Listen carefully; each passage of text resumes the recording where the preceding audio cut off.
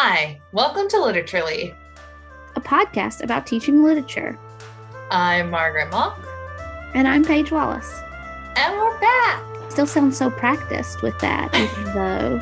Anytime I say my name now, I say it as if I'm introducing this podcast. And when I listen to other podcasts, I realize that they've recorded their intro, but I like saying it with you. I know. I've thought about that many times where I'm like, we could probably just take our intro, but we've got it, like the recording of our intro and put it on, but we've got it down to a science now that. Yeah. I don't know. And I honestly wouldn't know how to start without it. But now we're starting season 3. I know. We're still doing it. Yeah. How do we feel about season 3, Margaret? I am so excited. I'm really, really excited for the episodes we have in store for everyone. We have the whole season mapped out, and I think it's going to be good. Yeah, I think it's going to be really good. I'm excited too. I've missed recording. Like we took a break, and I'm like really excited to get back at it, but I also feel like weirdly nervous about it right now. First day of school jitters. Yeah, it is. I'm like, have I forgotten how to do this? I was telling someone not too long ago about how every semester I get those first day jitters where I'm like, I'm not actually scared. It's just that anticipation of like the whole newness of it all, that it's like a brand new journal or something, writing on the first page and being like, Yeah. Ooh, I like that.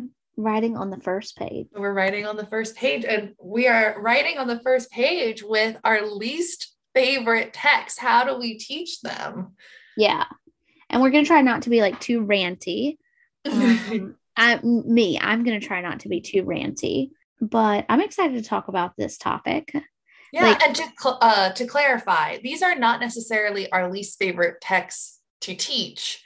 They are our own personal least favorite novels. Yes. And also I think it's important to clarify that like we're going to have some fun with this, but the practicality portion is that at some point, depending on the structure, you might teach a text that you don't really like, that needs to be covered or that's required of your department, especially if you're a grad student, right? And you maybe don't have as much control over what text you're using, then maybe you can get some practical tips for how to move beyond how you feel about the text to using it productively. Yeah, because ideally, you are not just teaching what your favorite books are to your students. It's not a catalog of your personal preferences. Ideally, unfortunately, lots of words to interchange there. Signing up for Paige Wallace's canon, just a course like English 3004, Paige Wallace's Introduction to the Canon. It's just your favorites. Or students. Also, that would reveal way too much about like me as a person. Couldn't do it. That's why I'm not teaching only my favorite books. It's like your Netflix algorithm being exposed and you're like, Don't you do you ever use Netflix in class, like for clips and things? And then, like when you're pulling it up, you're like, oh God, they're going to see my most recent watch. Like they don't need to see this. Yeah. I blank the screen and can you mute it to the last moment. Yeah. Exactly. So what our least favorite text are we discussing, Paige? So I'm going to talk about Cormac McCarthy's Child of God. And I'm going to be talking about William Styron's Sophie's Choice. And we might as well prep them that we're going to spend a solid amount of time talking about when men write about women. Yeah. So we started touching on this already, why you might have to teach your least favorite text, but let's sort of probe this a little bit more. I'm thinking generally and specifically to the 2 novels we're bringing up, like why would we need to teach them? And generally speaking, thinking of what we talked about, department requirements is going to be a big one, but also thinking about the course itself. I don't like, Paige, not that you've taught this specific novel in the past, but have you had to teach novels you did not like in the past? I mean, I've taught novels that weren't my favorite, and especially like in intro to literature, when I first started teaching it, you're still figuring out like, like your identity as a teacher and like what your goals are and stuff like that. And there can be this pressure of like, this is how it's been taught. And so these are the books that I'm going to use. Right. And so I have done some Hemingway that I don't dislike, that I didn't love in a class, but felt like that pressure of like, okay, I'm teaching an intro to lit with focus on American literature. I need Hemingway in here. And I think that now that I've grown as a teacher, I feel less of that pressure. Like I feel more instead like that there's not a standard that I need to follow, that instead there's like what's the mission of my particular class? What are the objectives or the goals of my class, and how do I meet them? And sometimes that means teaching something that I feel like is important to the scope that we're looking at, but isn't necessarily like a text that I love reading or love teaching. Does that make sense, Margaret? Yeah, no. And I think that brings up a good point. Like, when you're teaching a novel or work that you don't personally love, you have to ask yourself that question. Well, why am I teaching it? Is it just because, like what you were saying, it's expected, it's traditional, and those reasons are often not sufficient? But if it's fits within the context of your course and the goals, then yeah, that might be justified. Like thinking too about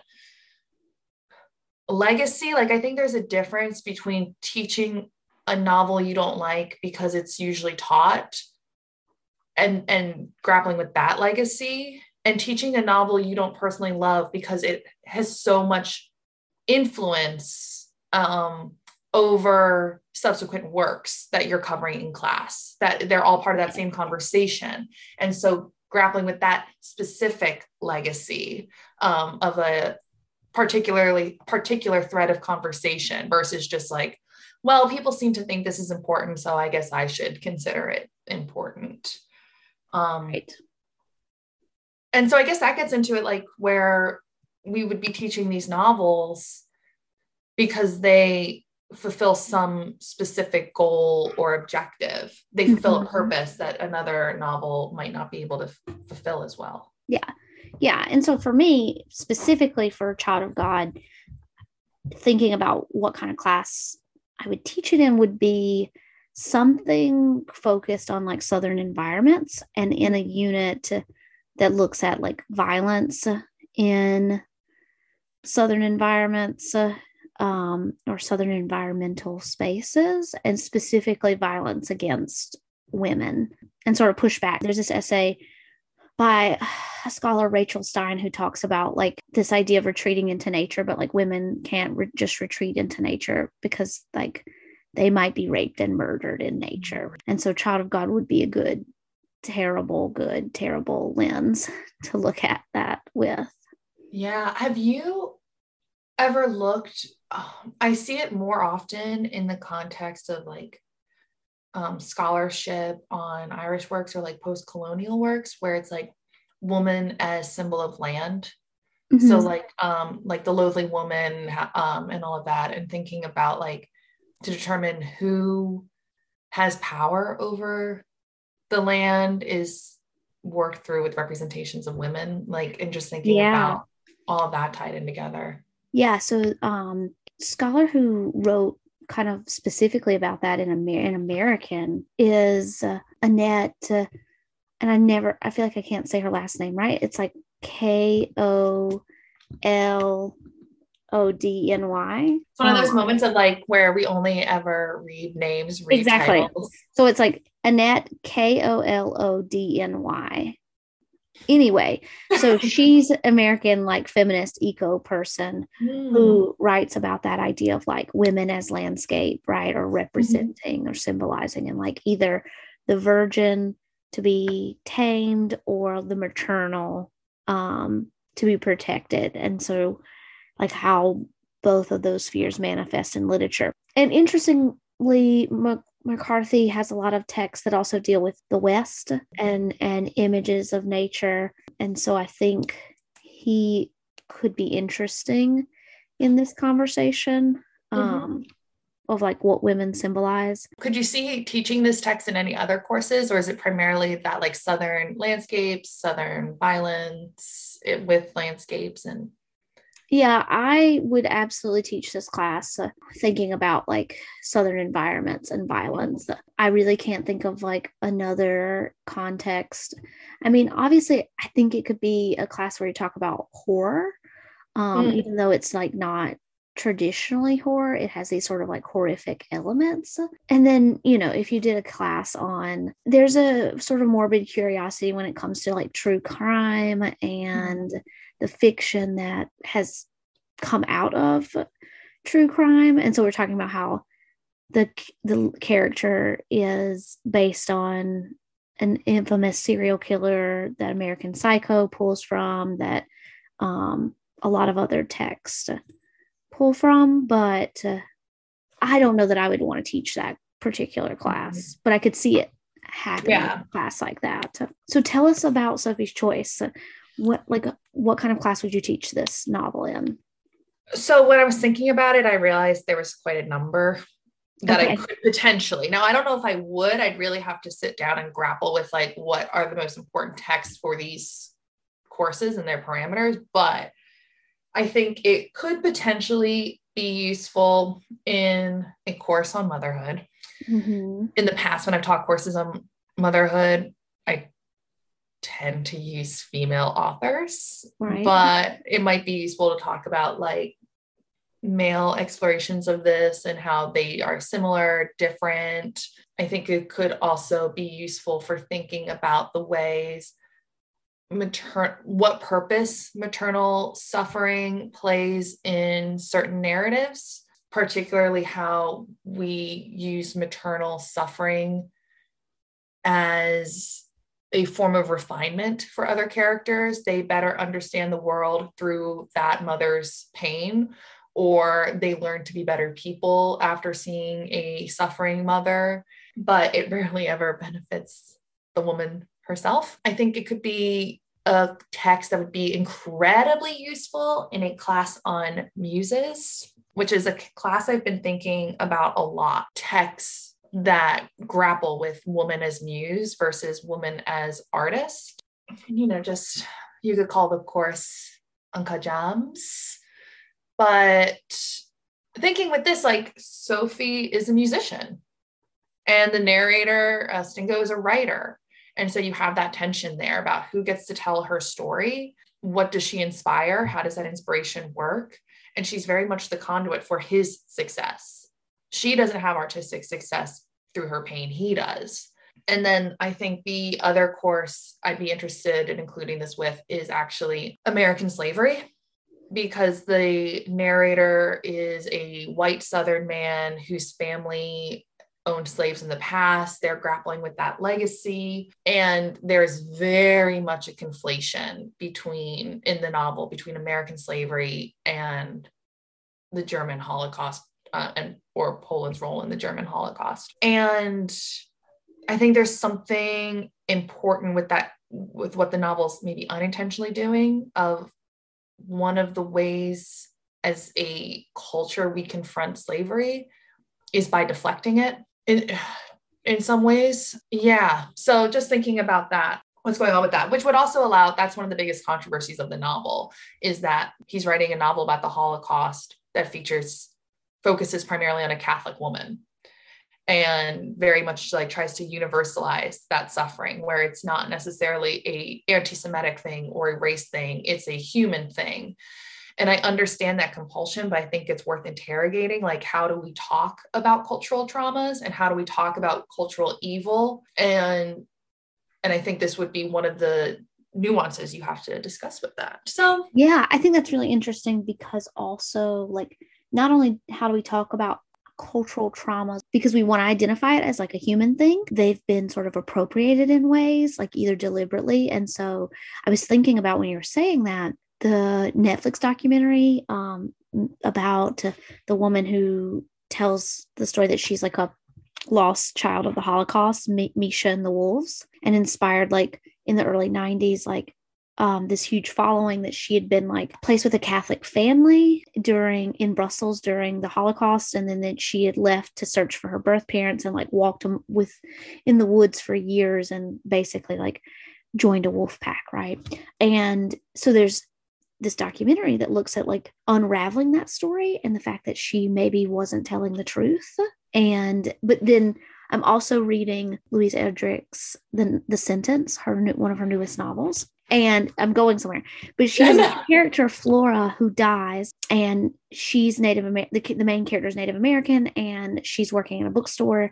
And Flora is a white woman who constantly sort of like comes in and is like obsessed with like Native American culture and traumas, but then kind of tries to like really associate herself with those traumas. And we don't know if it's true. Like, does she have a great grandmother that was Native American or not?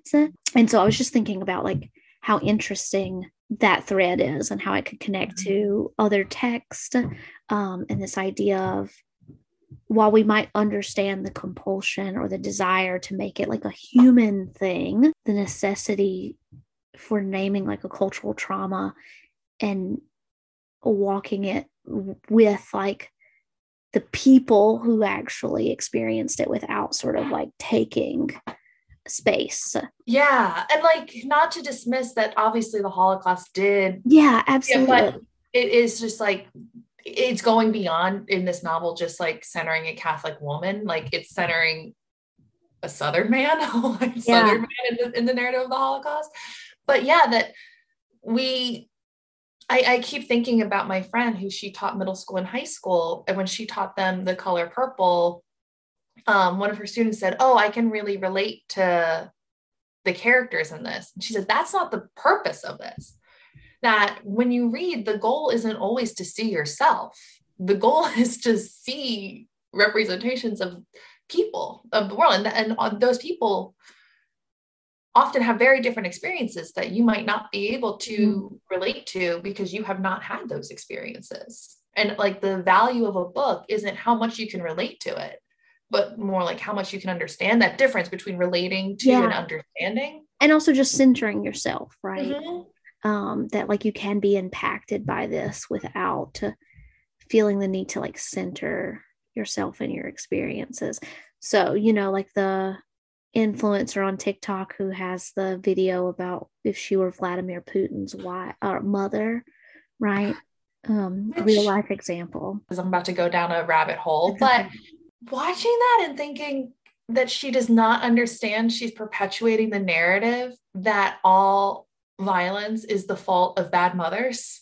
That if Putin had simply had a good mom, we wouldn't be having these atrocities. That the role of the mother in violence is just fascinating to me. And I think, to connect it back to what we were talking about. I don't think this is a tangent, because I think this is a real thing that is interesting to trace through literature and other media, because it keeps coming up with in terms of like some of the things we've been talking about, but also, I just listened to the Alec Murdoch and Mandy Matney episode of the Murdoch podcast and the Maggie Murdoch episode, and I didn't finish it because I do the same sort of thing there is happening, that bad kid, bad mother, mom is responsible for this kid and who they grew up to be. The narratives of mothers holding the responsibility for violence and ending violence in the world is so embedded into our cultural narratives that I think unless you are intentionally interrogating it, you won't even see it. It's just so normalized of like, whenever we see in the real world instances of violence, especially with kids, that you say like, well, where's the mom? Where's that person's mom? What kind of, and it's like, is that the sole responsibility? And I think Sophie's Choice does, I don't know how intentional some of the interesting work it does with it, but it is centering a mother at the heart of violence, and kind of, what do we do with that? Yeah. And I think that would be so interesting, like in a class on motherhood, not just with Sophie's Choice, but like we said, just so many examples of that, like that mentality, and like how that's part of like the maternal suffering or yeah. Yeah. So thinking about course objectives, I don't know if we have any specific in mind, and I don't know if we want to talk about like, I guess we've been talking about what content role this novel would play, but are there any sort of like technical components or like assignments you were imagining with it that gets into the nitty gritty of like what purpose this novel would be serving beyond just the themes? I think that, and I don't know that, like, I don't have this assignment fleshed out, but I'd like to do, like, I imagine teaching passages of Child of God. I don't know that I would assign the whole text as a way, as some sort of like compare and contrast, like, what are the varying degrees of how we represent violence in both like text and popular culture, or like novels and popular culture, but how do we represent, or how do we avoid women's bodies as props for that violence? And what are the examples that achieve a version of this in which these women don't become like these empty vessels for violence? And then what are the examples of, or what's the problem with examples in which the women aren't, I mean, in this example, they're dead, right? And they're very much just lifeless vessels. But there are a lot of ethical like considerations, I think, where we can take readings of McCarthy's Child of God and apply it to how we tell true crime stories. And how we make ethical decisions about like scenes of violence against women in I don't know, like Game of Thrones or whatever, right? Like, where are the lines, right? It's not that I'm saying that we screen or like that we edit these things out entirely, but how do we do a better job? And I think you're bringing up something like, it's like literally, how do we do it? Because I think it comes down to a technical question. Like, because you brought up Game of Thrones, and I think about how in season 1, it's all sexposition, that we're going to get the audience's attention by showing women's bodies in the background, showing women's bodies being degraded in various ways. And that's going to be salacious. It's going to be attention grabbing. And then we'll hook them in that way and slowly wean them off of it.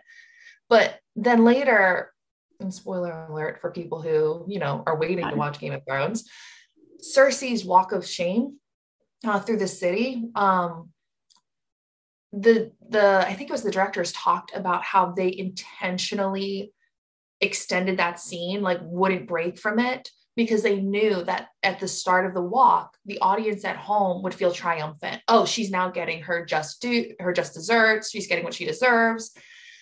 And they wanted to hold it long enough that you start to feel uncomfortable, that you can't just relish in it, that you start to be like, okay, this is a little bit too much. Maybe no one deserves this.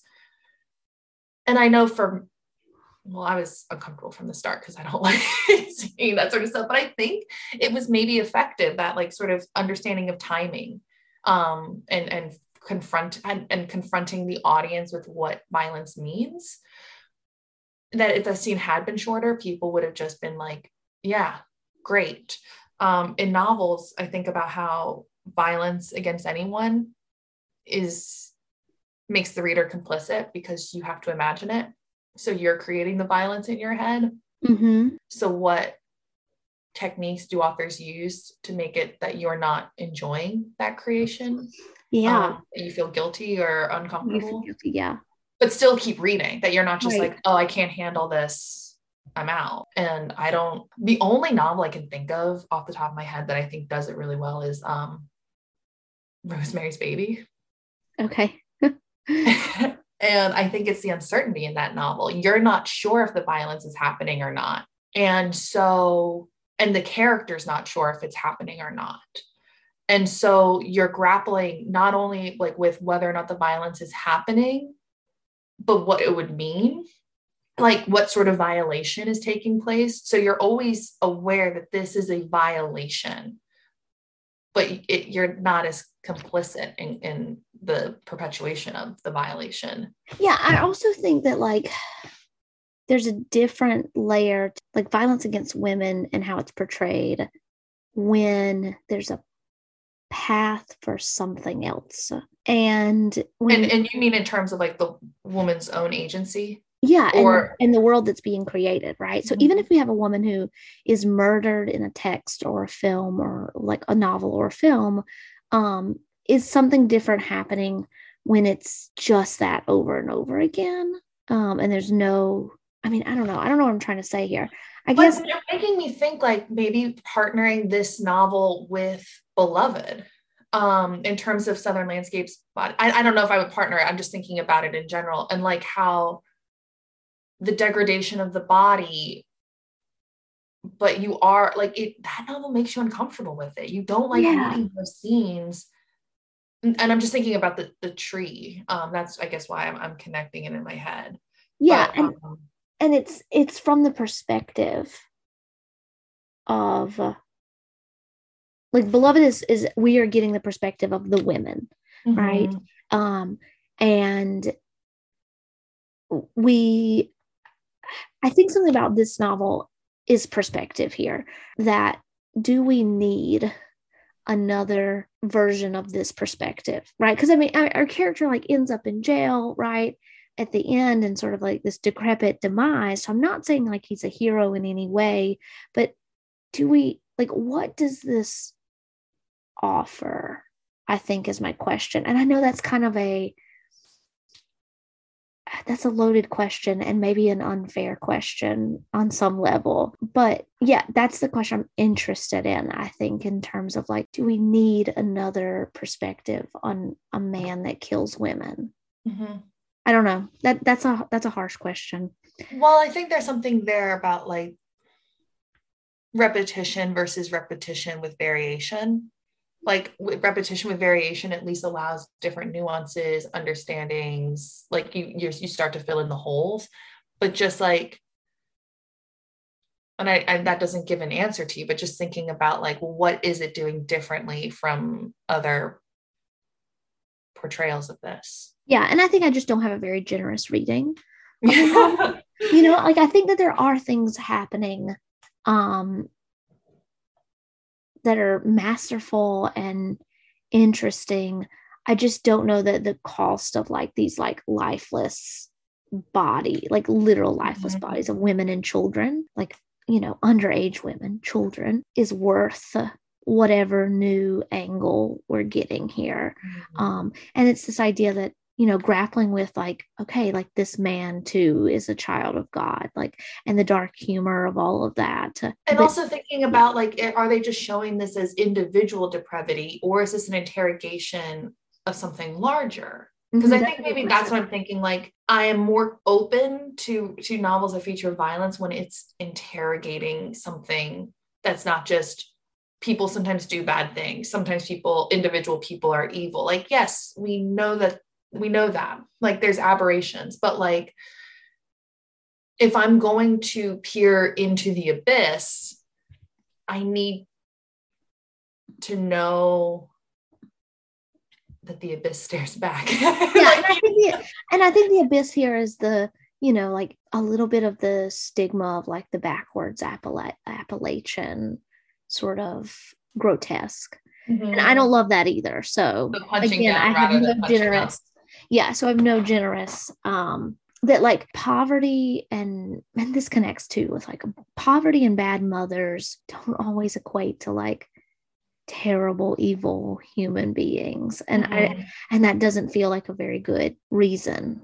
I don't know, I'm not being generous at all today, but I think we're maybe doing similar things in our course objectives, because what I'd be interested in with Sophie's Choice is perspective and language, and thinking about the ways perspective and language objectify characters that are meant to be round characters. And I know that that's kind of a basic thing, but I'd want to do close reading passages to talk kind of about that benign objectification, because he puts Sophie on a pedestal.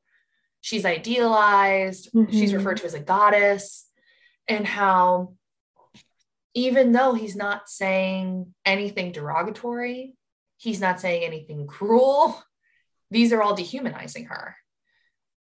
They're all turning her into a symbol. And I think that's where I think it would be really useful for a class on women as muses, women as artists, that he doesn't see her as an artist. He sees her as a muse. And how does this happen? What is the language he's using that puts her in this role? How does his perspective overshadow hers, or it gets projected onto her? And looking again at the techniques, so that it's not just, oh yes, this happens in literature, oh yes, this happens culturally, right, but how does it happen? How do we call it out when it happens? How do we avoid it in our own writings? Or how do we unpack it and its influence on us as readers, as audience members? Because I was telling you about this before, the climax of the novel is him just like talking about her nipples. Like he's found out her horrible secret. He's heard her whole story with the Holocaust. And then he's just has sex with her. And it's like in this over the top language. Like, also it feels so like, so I know you said we weren't going to read the passage, and I'm totally fine with that, but it feels so like disjointed, like, you know, like these like disconnected body parts. Yes. And I think that goes back to like, she's a prop in so many ways. And it's purely physical pleasure. Like, because we've talked in previous episodes with Price of Salt about a sex scene that's very erotic, but it's not dehumanized. It's erotic and sensual, but it's also emphasizing the connection between these characters. I think he's trying to emphasize the connection here, but it's pure physical pleasure. At one point, he talks about thrusting into the cleft between those smooth white globes. I suddenly clenched my eyes shut, and I remember, thought in a weird seizure of cognition, of the necessity of redefining joy, fulfillment, ecstasy, even God. It's like, so you're not having sex with a person. You're having sex with ecstasy. You're having sex with God. You are a fantasy. Yes. It's like the blow up doll, right? It's a fantasy. She's the embodiment of all of his hopes and dreams. And that includes artistic dreams. And it's that language is throughout it. And so I'm with you. I don't know if I'd have my students read the entire novel. I lean towards yes, because I'd want them to see that journey where even after learning her entire story, which he's going to take and use, this is still how he's describing her and talking about her. She is not the owner of her own story in this novel. She is simply, like you were saying, the vessel that brings him the story. And it's very much in that tradition of woman as oracle and man as priest, where she has all of the material, she has all of the energy that, but he's the rational one who has to interpret it and has to translate it. And she's just the message, but he's the messenger. Yeah. And I think you said something there also about like ownership, right? So like if, and this plays into perspective, but if there's violence, but also like ownership and perspective beyond that, like, or beyond like the fantasy, right? So like, then the purpose is different. Yeah. It's all kind of wrapped up, right? Like ownership of land, ownership of body, ownership of narrative. And who gets that? Yeah. And so I think this leads to a really good question then of like what kind of trigger warnings we would give for these novels. I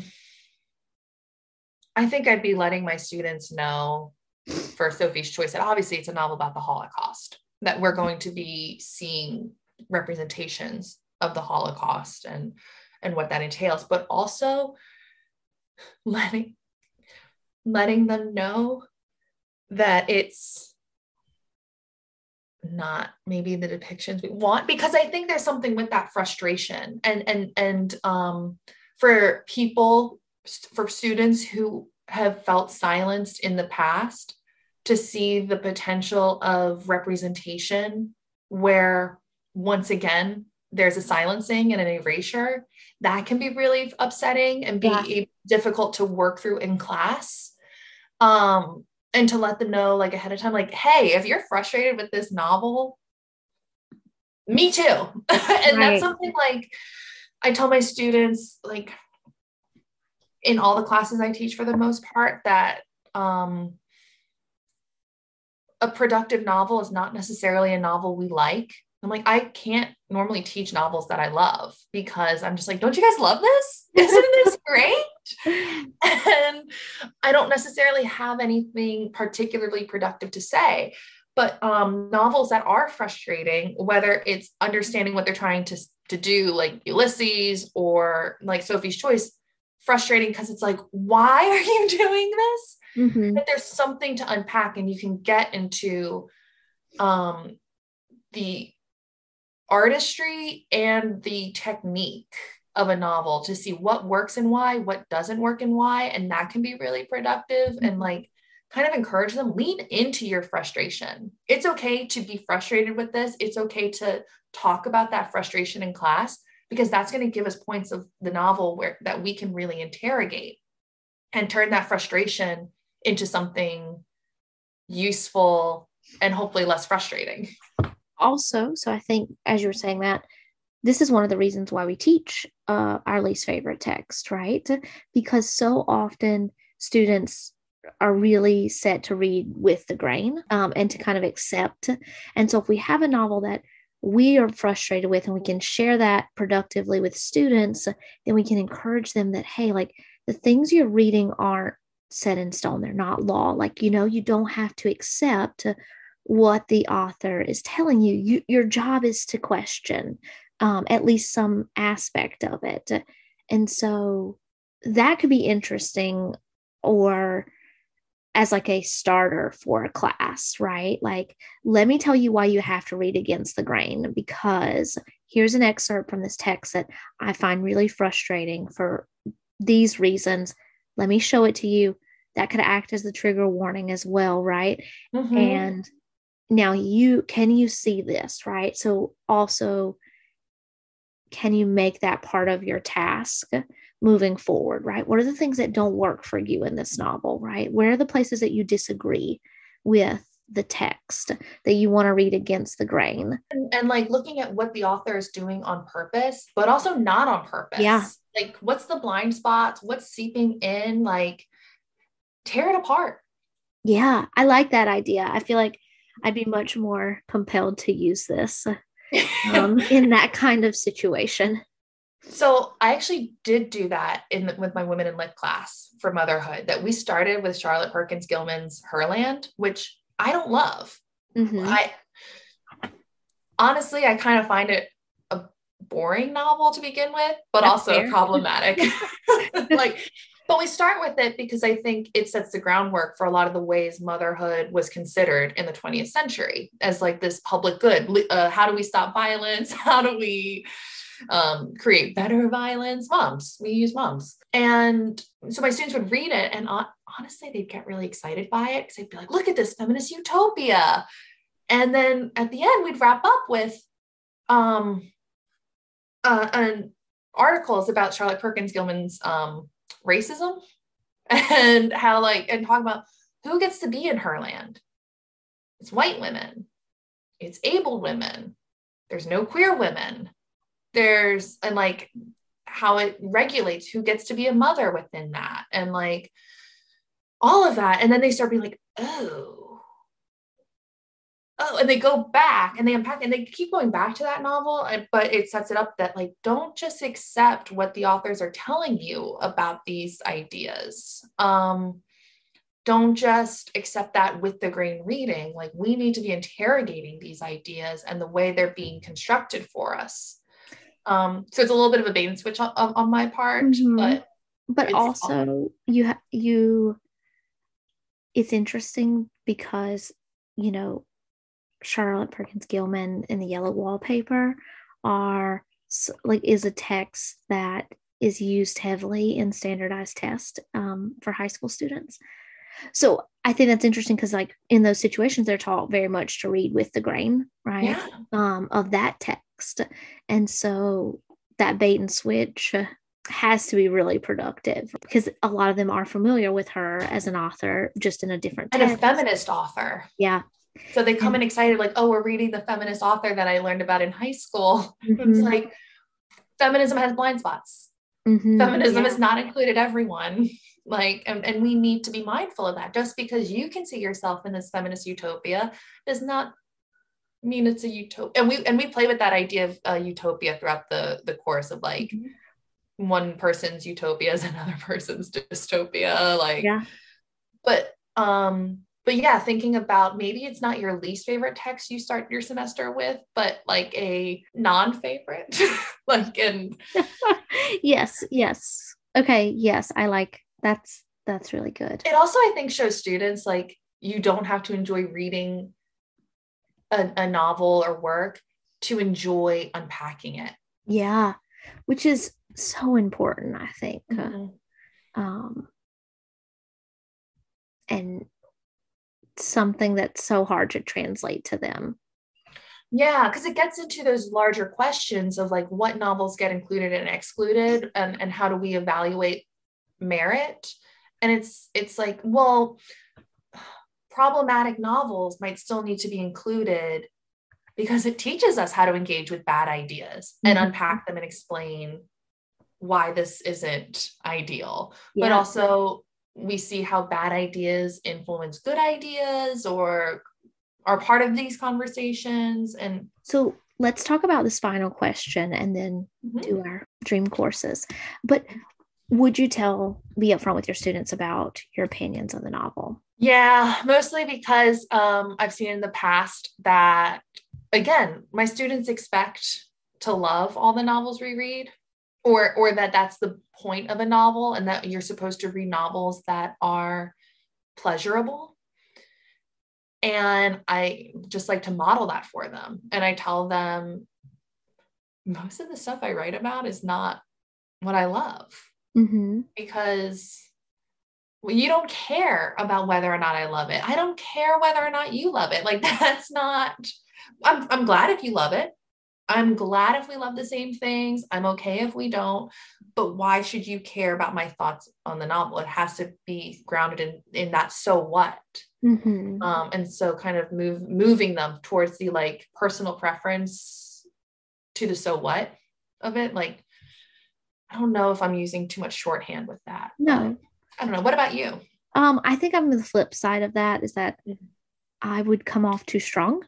And they would defer to me, right? And so I would try to tone it down, and I think I would gear all my questions to be clear that I'm leaning towards how I don't like the novel, right?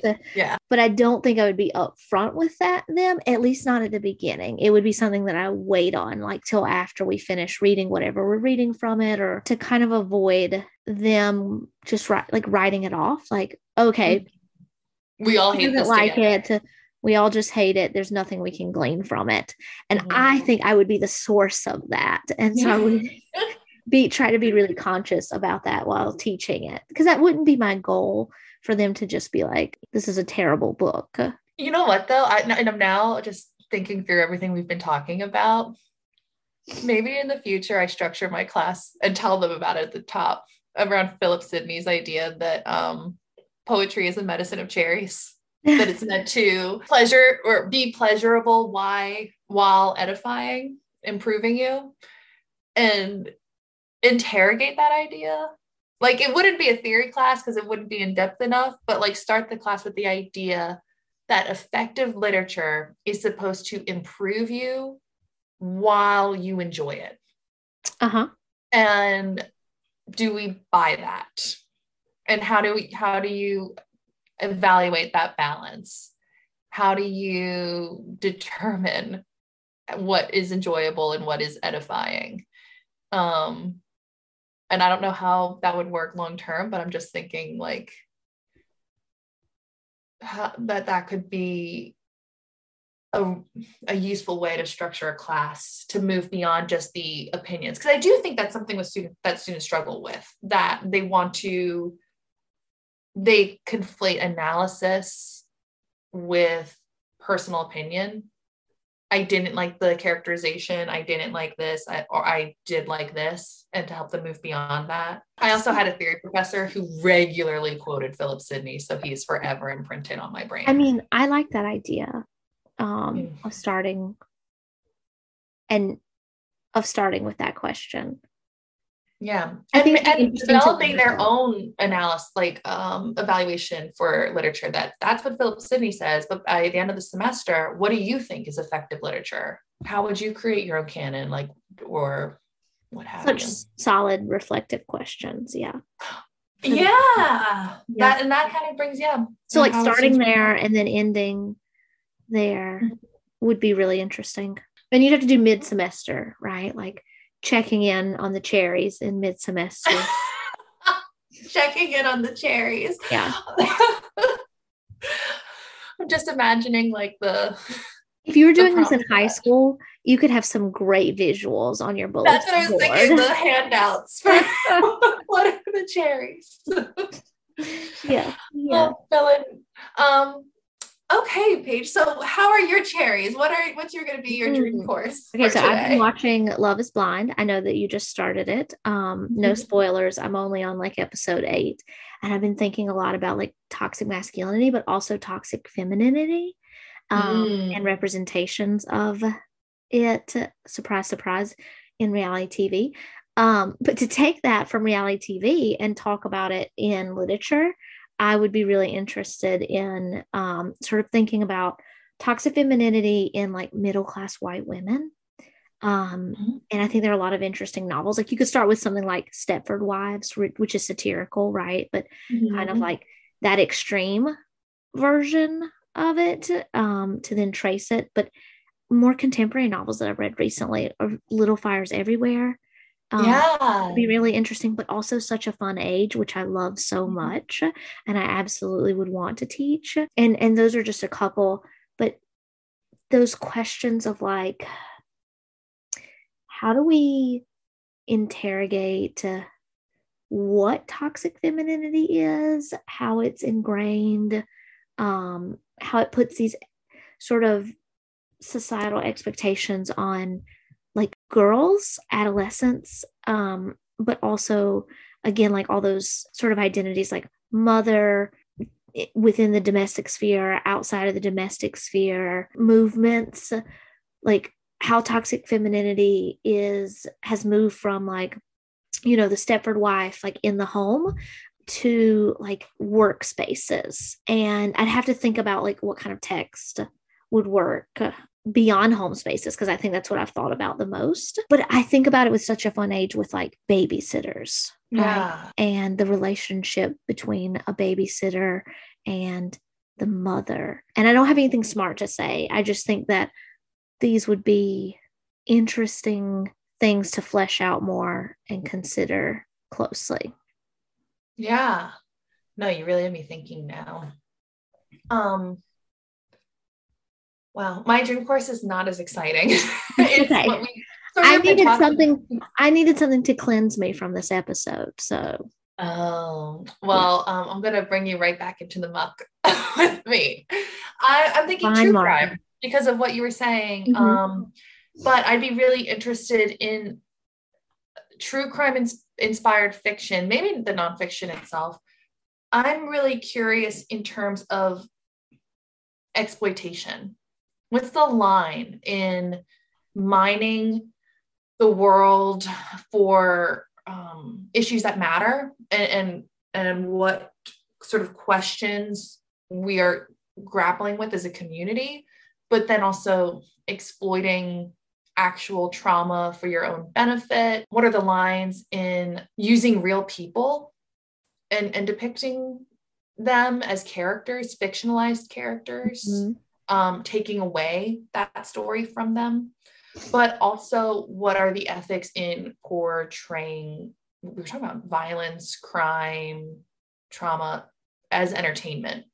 How do you make that where it's not just watching gladiators fight to the death? With that, realizing that you're telling someone else's story that is no longer, like, cannot be here to refute it. And so I guess I'm thinking a lot about, like, what happens in, like, true crime podcasts that don't have the resources of, major news outlets, right? So where you have, like, I don't know, like 2020, and they're interviewing, like, the person's mother, and you're like, okay, this person has the right to tell their kid's story, right?